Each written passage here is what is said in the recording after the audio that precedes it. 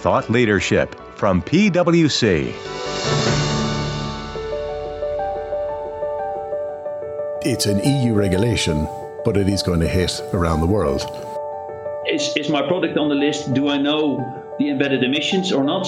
And am I filing or is somebody else filing? I think if you follow those three basic steps, you at least have sort of an initial idea of the impact of CBAM for the short run.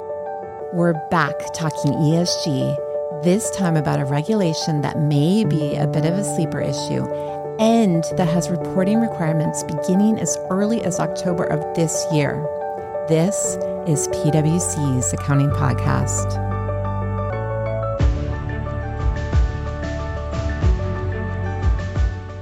I'm Heather Horn, and thanks so much for joining us today. Well, many companies have been busily preparing for the upcoming major ESG reporting proposals around the world. One ESG-related compliance obligation will be effective sooner than any of the big three proposals we've been talking about, and possibly sooner than many companies may realize. This is the EU's Carbon Border Adjustment Mechanism, or CBAM. CBAM is one of the key elements of the EU Green Deal, a set of various regulations with the overarching goal to reduce GHG emissions by 55% by 2030 and to make the EU the first climate-neutral continent by 2050. CBAM is broadly aimed at equalizing the price of carbon paid for EU products operating under the EU emissions trading system with that of similar imported goods by enacting a border tax. As you may guess, this regulation has raised many questions. Who will it impact? What products are in scope? Will it impact me if I don't do business in the EU?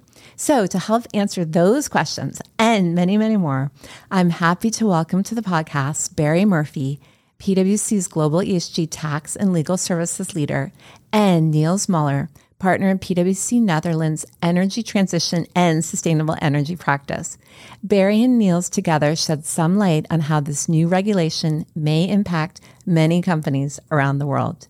With that, here's my conversation with Barry and Niels. Niels, Barry, welcome to the podcast. Thanks so much for joining me today. And I'm very excited about this topic of the Carbon Border Adjustment Mechanism, or CBAM, as I've heard, because it's something we haven't covered on the podcast, but it's a topic that we're increasingly getting questions about. And, I think we have a lot of our listeners that are finally just getting up to speed on CSRD. Now we have a new piece of regulation that they need to be aware of. So before, though, we get into the detail of the conversation, it'd be great to just run through each of your backgrounds. So maybe Barry, start with you, and then Niels, if you want to chime in.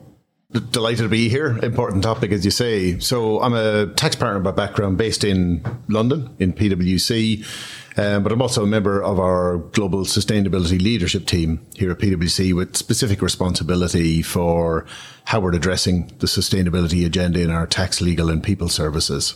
Niels, how about you and your team?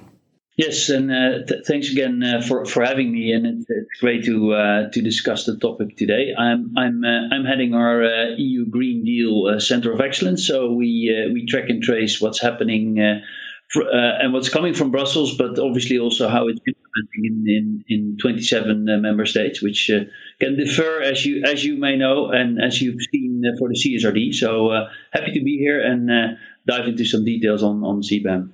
So perfect. Maybe, Niels, to your point about the Green Deal, before we talk about CBAM, I know it's been helpful to me to understand how it fits into the Green Deal more broadly. And maybe because, as I said, we've spent a lot of time talking about CSRD, even helping people understand how CBAM sort of relates to CSRD. So you don't have to go through the whole thing, but can you give us sort of the high level Green Deal in terms of the pieces and then how CBAM fits into that? Yeah, no, sure. So the Green Deal actually kicked off in 2019, where the Commission came out with a sizable plan to reduce effectively the carbon footprint in Europe, and then in 2021 they came out with the Fit for 55 package, which is actually all legislation that needs to drive decarbonization in Europe. And as part of that agenda, CBAM is one of the cornerstones for effectively securing a carbon pricing mechanism that also protects the European markets. Now, CSRD is also part of the Green Deal, but is more on the reporting side of things, so that this is more an obligation on companies operating in Europe. That need to come up with a net zero strategy. We've seen that coming along quite significantly now. But now these are the further regulatory pieces that the Commission is now introducing. And I think CBAM is one of the most visible ones at the moment. Yeah, I was just going to add to that, Heather, Niels, I suppose, although the Green Deal has been around since 2019, as Niels said, in recent surveys that we've done globally, 60% plus of businesses we surveyed were still unfamiliar with it. So there's a lot of education, I think, still to go. And it's a pretty broad package of measures. Niels, it's probably fair to say it's not a static thing either. You know, we've seen some of the emergency measures that came in, particularly because of the crisis happening in Ukraine, the Ukraine war. We've also seen more recently the EU Green Deal industrial strategy, which is in part a response to some of the incentive measures we see getting taken elsewhere in the world. So I suppose, the Green Deal, it's a moving agenda as well. It's not cut and dried and set in stone at the moment, I think is fair to say. No, you're absolutely right. And what is set in stone is the climate law. So there is the objectives that the Commission has set for Europe, and those are agreed upon. So, and now we're working our way towards meeting those targets. And that is not a static process at all. And as we will probably discuss a bit later, CBAM now kicks off with a limited number of products that are caught, that effectively resembles what is covered by our emission trading system at the moment. But as we're talking, the emission trading system is being expanded. More sectors are added to it. So we will see more products added to the CBAM list, and also more legislation coming. So this is not sort of the end game, if you like. Well, and I think maybe before we even get deeper, probably the other question we should answer is that, so our audience is about, say, 50 to 60% US, and then the rest around the world. So some portion Europe. So we're thinking, of course, CBAM applies to us. But for all our non-EU headquartered companies listening, why should they care about this? Well, I suppose maybe if I start, Niels, yes. But if you're exporting or selling goods into the EU market, then this is going to apply to you if those goods are within the relevant categories. And I know Niels is going to go into that in more detail later. So it's an EU regulation, but it is going to hit around the world. And actually, when you look at some of the countries who export the largest amounts of the impacted products, you did have Russia up there. You've got Norway, you've got Turkey, and you've got many others around. The US obviously is up there as well, Heather. So there's a lot, but also the EU CBAM is one. We've got the UK has a consultation open on one up until the end of June 2023. As you know, the US is talking about whether it needs to introduce similar measures. Canada. So I think CBAM in concept, in terms of things about displaced emissions, will come in more and more. The EU CBAM is probably just one that's going to be emerging. Yeah, and I think maybe the other point there is if we take a big step back and, not to get too much into the Green Deal, but the point of this and the point of the fact it doesn't just apply to European or companies headquartered in the EU is because to make a relatively level playing field, then that if you're exporting into those countries, that you are not able to not pay this charge effectively that you would be if you were in the EU. And maybe one of you can explain that a little better, but basically trying to say it's like a level playing field. That's the intent. Maybe, Niels, you want to pick up on the detail. There's plenty of kind of opinion out there about will it work, who does it favour, who does it not favour, will there be cases taking the WTO? But Niels, that point about displaced emissions and what's trying to be addressed, do you want to pick up? Yeah, no, sure. So in an ideal world, there would be one single carbon price for all jurisdictions, right? But that's not the case, and Europe is quite some way ahead of the rest of the world in terms of pricing in carbon, and also the price per ton of CO2. In Europe, we're around 100 euros per ton of CO2, and there's not many jurisdictions you have a similar price. So if Europe would do nothing and extend that price to all of their operations, it would generally probably go bankrupt. So there is a protectionist angle to it. But the bigger goal is to have a comparable price in other jurisdictions as well. And you see in reaction to CBAM that other jurisdictions are also looking at this and trying to move towards some kind of carbon pricing as well. So there's around 70, 80 different carbon pricing systems around the world. And this is also a very important part of the CBAM legislation as it currently stands. You will get a credit for whatever you pay in the other jurisdiction if it's a comparable carbon price. So in the end, it's not about raising revenue for the European Union. It's about making sure that we'll end up with a level playing field.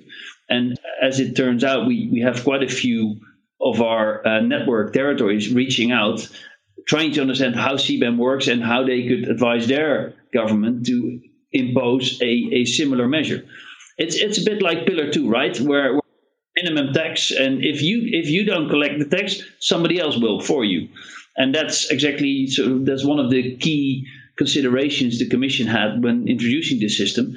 They hope to sort of spark this more global carbon pricing rather than just in the EU. It's also on the agenda on all the COP gatherings, obviously, and there it turns out to be very difficult to agree on a global price. So this is, well, for the European Union, a way to spark that debate and see if other jurisdictions want to follow. Yeah, so I guess to the point on the OECD Pillar 2, we actually did a recent podcast on that topic, and it's. I, again, totally oversimplifying here. It seems like the minimum tax idea, even that to get this consensus on was difficult. And then now you have to go through the process of all the individual countries setting those thresholds themselves. And so I guess what you guys were saying here with CBAM is that the EU basically didn't want to wait. So they said, okay, we're going to put sort of a marker, and then hopefully other countries will follow. Again, totally oversimplified, but Barry, what was... I think sometimes oversimplification just makes it easier to engage with. But look, I agree with that description, Heather, backed up by the details. Yes, exactly. Just gave it. There's a lot of things we could solve in the world if we could get global alignment. That could be on reparations. It could be on lots of different things. But there's a long process to get there. And, Niels mentioned as well, if we could have a global carbon price. He was part of a team that did a study with the World Economic Forum recently about how you could set a global carbon price floor. You have to get everyone to agree to that. So that's unlikely to happen off the bat. Mm-hmm. So things like CBAMs and others are going to be part of moving us there, as well as broader development of carbon markets, which could be subject of another podcast. Yes, definitely. So then maybe going specifically back to CBAM then, and, I think it would be helpful if we talk about the actual details of the regulation, and, we can start wherever it makes sense, but maybe Niels talking about some of the dates involved. And then I know you said it right now, initially will only apply to a limited number of products. So if we can talk about a bit which products those are and how we expect it to work. Yeah. I think for our listeners, there's probably three things you need to assess right away, because just to make sure that everyone is on the same page, 1 October this year, the transitional period already starts. So we have a few months, and then CBAM will already apply. It will not have a price yet, so it's sort of a transitional phase. As of 1 Jan 26, there will be a price, which will be linked to the ETS system. So depending on what the ETS price is at that stage, you will see that carbon will gradually be priced in once you bring in goods into the EU.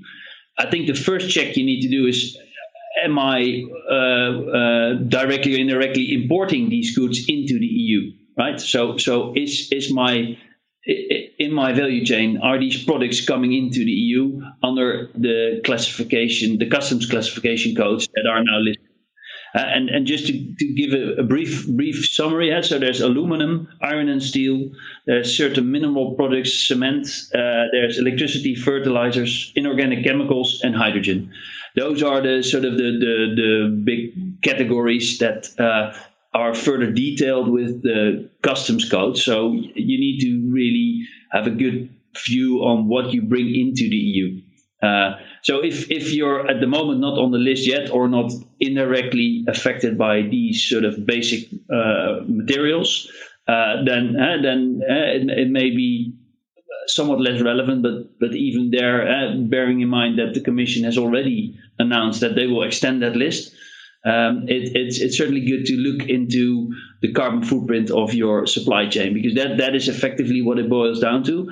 Because what will be caught is sort of the scope 1, so the direct emissions, but also the scope 2 emissions of the goods where they are produced. So if you bring in steel from, for example, India, you need to come up with the carbon content in that steel what you bring into the EU.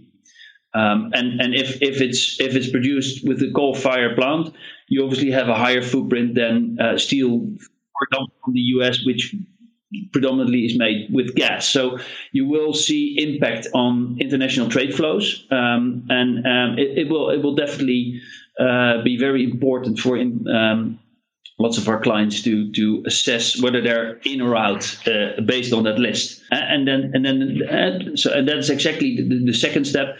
Do you actually know these embedded emissions? How much are they? Do you have that on record?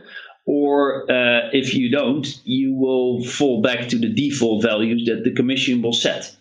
And that default value will not be a very favorable value, you can imagine. So again, that's also a data collection exercise effectively, because you will need to assess, if you bring the steel in, can I come up with the embedded emissions or not?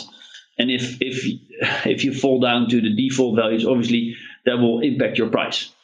And then actually the last sort of question is, are you effectively bringing it in yourselves, or is somebody else doing it for you? Are you the CBAM declarant, we call it? So is the actual legal obligation to make the filing and make the payment after 26, or buy the certificates, because it's a certificate system? Is that on you or somebody else? And even if it's on somebody else, they will definitely charge you the price for it. So it's still relevant, but there's less compliance probably, and a bit of a different consideration. But if those three basic steps, so is my product on the list? Do I know the embedded emissions or not?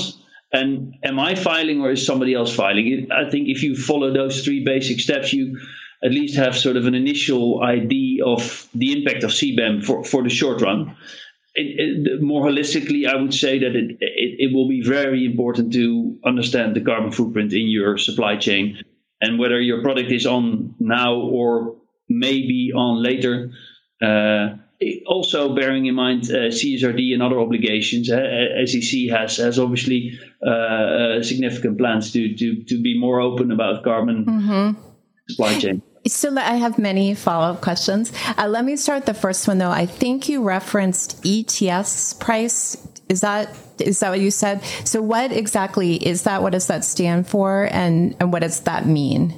So ETS is the European Emission Trading System. So all of the larger facilities in Europe are subject to that regime. And that is exactly the reason why why the European Commission wants to introduce CBAM, because if you produce steel in Europe, you will be subject to ETS, and you pay a price for your emissions. It's a cap and trade system. So if you emit a certain amount of CO2, you will get a percentage of free rights, but you also need to buy rights, and those rights have a value, and that value is over 100 euros at the moment. And what will happen once after 26 the pricing mechanism is applicable is that particular price for that certain moment that you bring it into the EU will apply equally to wherever the steel comes from. So you pay the same price as you would have when you would produce in Europe. So it's directly linked. So the prices are, and this is also to avoid. There are complaints with the WTO, but this is the level playing field mechanism. This is where the Commission says, okay, whether you produce inside or outside the EU doesn't matter. Your carbon emissions will get the same price. And then you mentioned it's a cap and trade system and their certificates. So 2 questions on that. Are there limited certificates? I presume the answer is yes, because they're trying to drive the amount of emissions down. And then is the price being set sort of by, I'll call it free trade, or is the Commission itself setting the price? There is both. There is free trade in these rights, so the price can fluctuate over time. The Commission does have certain powers to steer the price. So if it would go sky high, they could potentially they have a market stabilization reserve, so they can intervene in terms of pricing. But for the moment, they like the price to be as high as possible. Because it will spark the decarbonization investments, or at least that's obviously the theory, because decarbonization has, the business case for decarbonization has many elements to it. But this is the stick that they use for the industry to be more efficient and reduce their carbon footprint. And Niels, one question I know that a lot of people have asked is, what about if I am using some of the products on that list, not directly importing, but they're embedded in finished goods that I've manufactured elsewhere and I'm now bringing into the EU? Do I still have to worry in that case? Well, for the moment, the CBAM only applies to the classification codes as they are currently listed. So the short answer is no, because if it doesn't classify as one of those specific categories, so there's a whole range of steel products that are subject to CBAM, but the car, for example, is not. And there is debate around how that will work in practice, and we'll have to see how that evolves. Over time, it may well be that the Commission will sort of start to add products if they see that there's undesired outcomes of this process. Then they may decide to increase the number of codes they apply CBAM to. So to that point then, for example, you mentioned fertilizer. So if I'm bringing in food, that obviously fertilizer was used to grow, but I'm not bringing the fertilizer itself, then you're saying at this point, at least you would not be subject to this. Exactly. And then fertilizer is a big category because there's all these sort of very specified codes that all classify as a fertilizer. But if you're not in one of those specific codes, for the moment you're out. All right. So then I think for many companies listening, and I think it's a good question, Barry, then they're thinking, okay, well, I'm not those codes. I'm just going to put this off. And I think that's where, Niels, you're saying, okay, but this is the starting point. And if you just wait until, whatever point in time your particular goods do come in, that may be, you're going to be scrambling to catch up.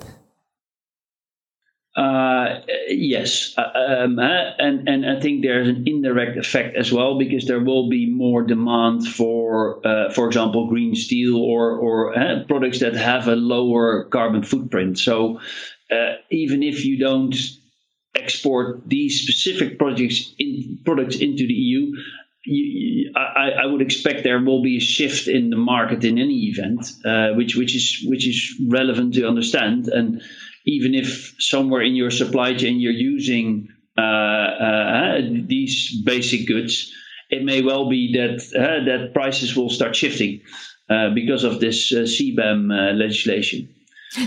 So to your point about the car, then you're saying that you would expect that over time, a car made with this green steel is going to be more desirable. It will be, either people won't buy the other ones or they're going to get a price premium or otherwise. So that's how we would expect it to be driving the market.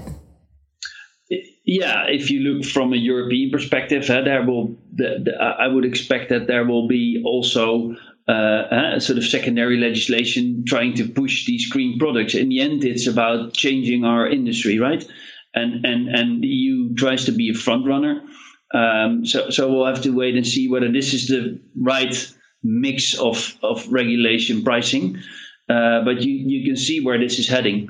And if this turns out to sort of be a success, then yeah, if I would run a company, I would rather be part of the success than see somebody else have success. Yeah, it's important, I suppose, as well as, CBAM is one thing, EU Green Deal is a bigger package, but then you think about the amount of businesses out there that have net zero commitments, so starting to live up to those. So overall, and then financing flows and where they're going to be moving. I think overall, that whole slew of incentives, of policies, ought to be driving us in the way that Niels has described, not just CBAM, I suppose, on its own.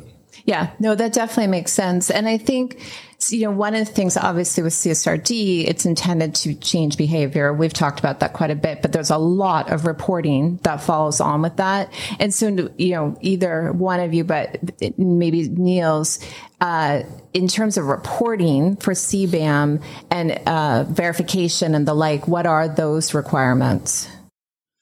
That's a very good question because that will obviously determine what type of carbon content there is per product. And the Commission hasn't delivered all of the supporting legislation yet, so we don't have the exact detail on who will be eligible for determining, for example, the carbon content, because there is obviously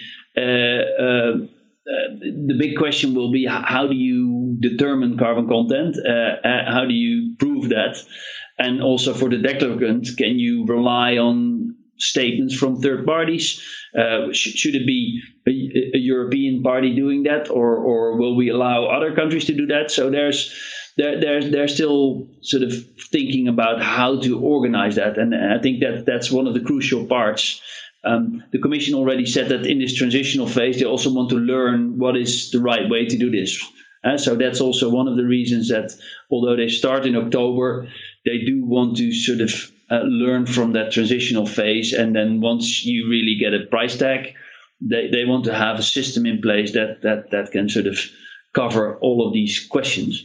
I think it's going to be quite a hell of a job to get all this information, and I think the Commission already indicated that they are aware of that there's going to be a tsunami of data coming at them, because if you only look at the limited number of products that is currently in scope, they will be flooded with information. So how do you deal with that? How do you verify that? And how do you sort of also look at the compliance part and do the checks? So, it's one of the crucial elements that we still need to sort of learn about how they want to approach it. And then we mentioned that if you don't know your embedded emissions, then you're going to have to use these values that are set by the Commission. Are those values already known, or they're still in the process of setting them?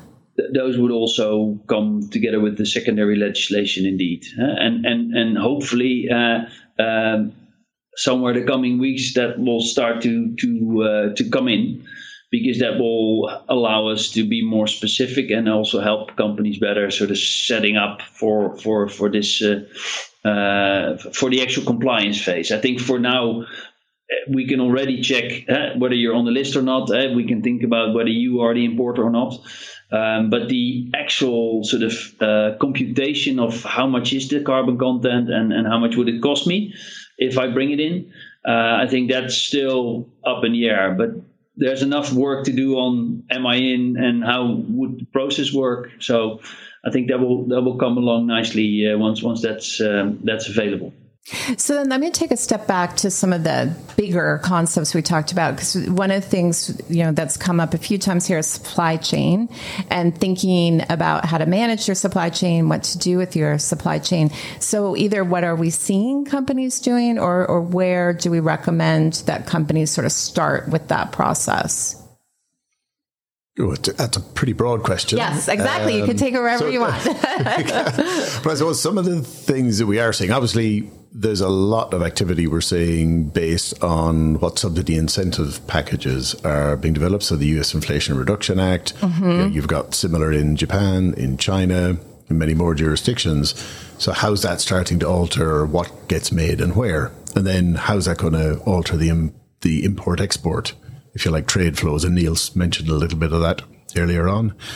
I suppose what we're also looking at is examples of, depending on the industry you're in, a client last week who's looking at use of water in their production or manufacturing, and looking at areas of high water stress, what that might mean in terms of the water taxation rates that might be coming in. What would that do to their profitability? And therefore, what do they need to think about differently in terms of not only how they manufacture, but where? So they are sometimes in areas of high water stress. So what's that going to do? So it's a combination of measures. And in essence, it's also looking at, as we start to factor in costs that have never been in the P&L before, be it carbon or impact water, on nature or water, etc. Yeah. Then what does that mean to how you manufacture and where? So we are seeing a lot of very broad queries on that, and also connected to net zero transformation plans of many organizations. Again, as they look at their physical presence and their emissions, what is it they're doing differently? And does that mean they make different choices about where they base certain activities? So there's quite a lot of that happening. But Niels, you probably have a few examples you'd add as well. Yeah, I think you're absolutely right, and it's the mix of legislation that makes it quite complex to make these business decisions. So it's on the one hand the pricing, carbon pricing, CBAM being one of the examples, but especially also the subsidies and pure regulation. Like for example, in the Netherlands, we're phasing out coal-fired plants because we decided to stop that, whereas in Germany we just decided to quit nuclear. So that all affect your overall business case. That is quite difficult to navigate at the moment. And you see, for example, with battery production, we all like to, at least in Europe, like to drive an electrical vehicle, but you need batteries. So where are you going to produce those? And there you see the IRA is really quite appealing also to European battery manufacturers. So they are looking to shift production potentially to the US just because of the clarity on the subsidy regimes, where in Europe it's somewhat less clear. Mm-hmm. And even on that, Niels, we were talking about it last week on the, as the EU subsidies come in, you've got the US subsidies, then you have a whole issue in the EU about state aid, what's allowed and what's not, and the new foreign kind of subsidies regulation. So the world for businesses, importing, doing business within the EU market, there's quite a lot of complexity developing. Yes, actually, I warned the two of you before we started recording that I was going to have some follow-up podcasts. This subsidies question is probably one of them because it's a question we are seeing more and more. And again, as you look at the IRA and you look at what other countries are doing, but then also how they're dealing with the IRA, it is a very interesting question in terms of how you think about all of these parts. So I'm taking your nodding, Barry, as an agreement that this is a good follow-up topic. Definitely. Niels, Barry, I'm conscious we're coming to a close on this, and definitely this was just intended as an intro because there's much more to talk about. But Niels, from your perspective, as you're meeting with companies and thinking about companies that are well positioned to deal with this, what are some of those characteristics, or what are some of what you recommend? I know you gave your 3 steps, but what are you seeing from companies that are ahead? Well, I think companies that are, especially, and I'm just talking about a couple of European examples here, companies that source a lot of steel for larger construction projects, like, for example, offshore wind, but also other larger construction. They generally have a lead time of a couple of years, so they already need to start factoring in the impact of CBAM on the pricing of their steel. And even worse, they need to tender for certain projects, so they need to think about what will it cost me in 3-4 years down the road and factor that into their auction price. So I think that is a type of business that will be focused on what does this mean for me. And other businesses that ask quite a few questions are obviously traders that trade in these products and have to understand their compliance obligations. If you trade in steel and you bring in steel into the EU, that's clearly a type of business that will also be asking lots of questions. I think the most difficult one is sort of understanding how this will impact your net zero journey, right? Add a cost to it. So in a way, you could say, well, that's for the business case, that's a good answer. But if you can't give that cost to the market and it ends up in your books, then it may end up not being interesting to invest in, for example, Europe, but try to look elsewhere. So I think that global play that is now going on is really, it's really important to navigate that well and understand the impact of all these regulations sort of stapling on top of each other. All right, definitely helpful. And Barry, how about from your perspective, what have you seen companies that are sort of dealing with this complex landscape well? What recommendations would you have for other companies? Niels has covered most of it there, so I'm not going to repeat it for the sake of repeating. The one thing I think I'd mentioned to put emphasis on is data and understanding what data do you need, can you access it, what do you need to do to get ready for what's coming, because that's what I'm seeing as a massive challenge in most of the businesses that we're dealing with. And that's the one that you have to get ahead on most. You know, particularly as Neil said, you know, this year we're going to start reporting on CBAM. Then you're going to start in January 26 getting into paying. So to my mind, it is all about having the best quality data you can to get the most accurate answers that you're going to need. Yeah, and I think that's advice that applies to any of the sustainable reporting or otherwise their companies are doing. But I think to your point, and Niels made this point earlier, in this particular case, you're actually also talking about dollars in terms of having accurate data could be the difference, you know, in the amount that you're paying under these regulations. Yeah, because at that point, Niels made about, you know, some standard government or EU level amounts. The difference between that and you being able to accurately estimate, you know, you could be looking at hundreds, if not thousands of % in the difference from examples we've seen elsewhere in other industries when it comes to kind of carbon data. So I think that's really, really important to get right, because if your steel's created using hydro energy, for example, versus coal-fired energy, there's a huge difference there. So definitely something for companies to really think about. And again, I think a good example. Yeah, and I think maybe just to add to that, this carbon data, as long as you know where the carbon sits in your company, whether it's your extended supply chain or your own operations, you can build policies around that to reduce it, but you also know the cost of it, and you can sort of start to also decide where to spend your dollars, right? Because you can spend the dollar only once. So if it makes more sense to reduce carbon in a certain jurisdiction because the price is higher or there's a better subsidy available, I think in the end you need to infuse your net zero plans with taxes and subsidies, because that is the real answer, right, to your business question: where do I spend my money and how do I operate? And then, but it all starts with data. So as long as you use that data well and you have it available, you can use it for reporting, you can use it for strategic management, you can use it for your transfer pricing. So it starts with that basic layer of data, and I think the front runners are working very hard to collect all of that already and have insights based on that. All right. Well, it's definitely a lot for companies to think about. And again, I think this is just the first conversation, but really appreciate all your insights. So thanks so much for joining me. Thank you. You're welcome. That's our show for today. Tune in next week for more fresh episodes. So that you never miss any of our audio content, follow the PwC Accounting Podcast wherever you listen to your podcasts.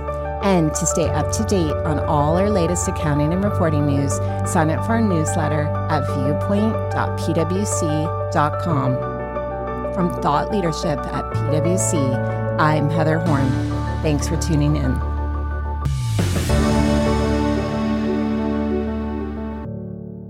This podcast is brought to you by PwC, all rights reserved. PwC refers to the U.S. member firm or one of its subsidiaries or affiliates, and they sometimes refer to the PwC network. Each member firm is a separate legal entity. Please see www.pwc.com/structure for further details. This podcast is for general information purposes only and should not be used as a substitute for consultation with professional advisors.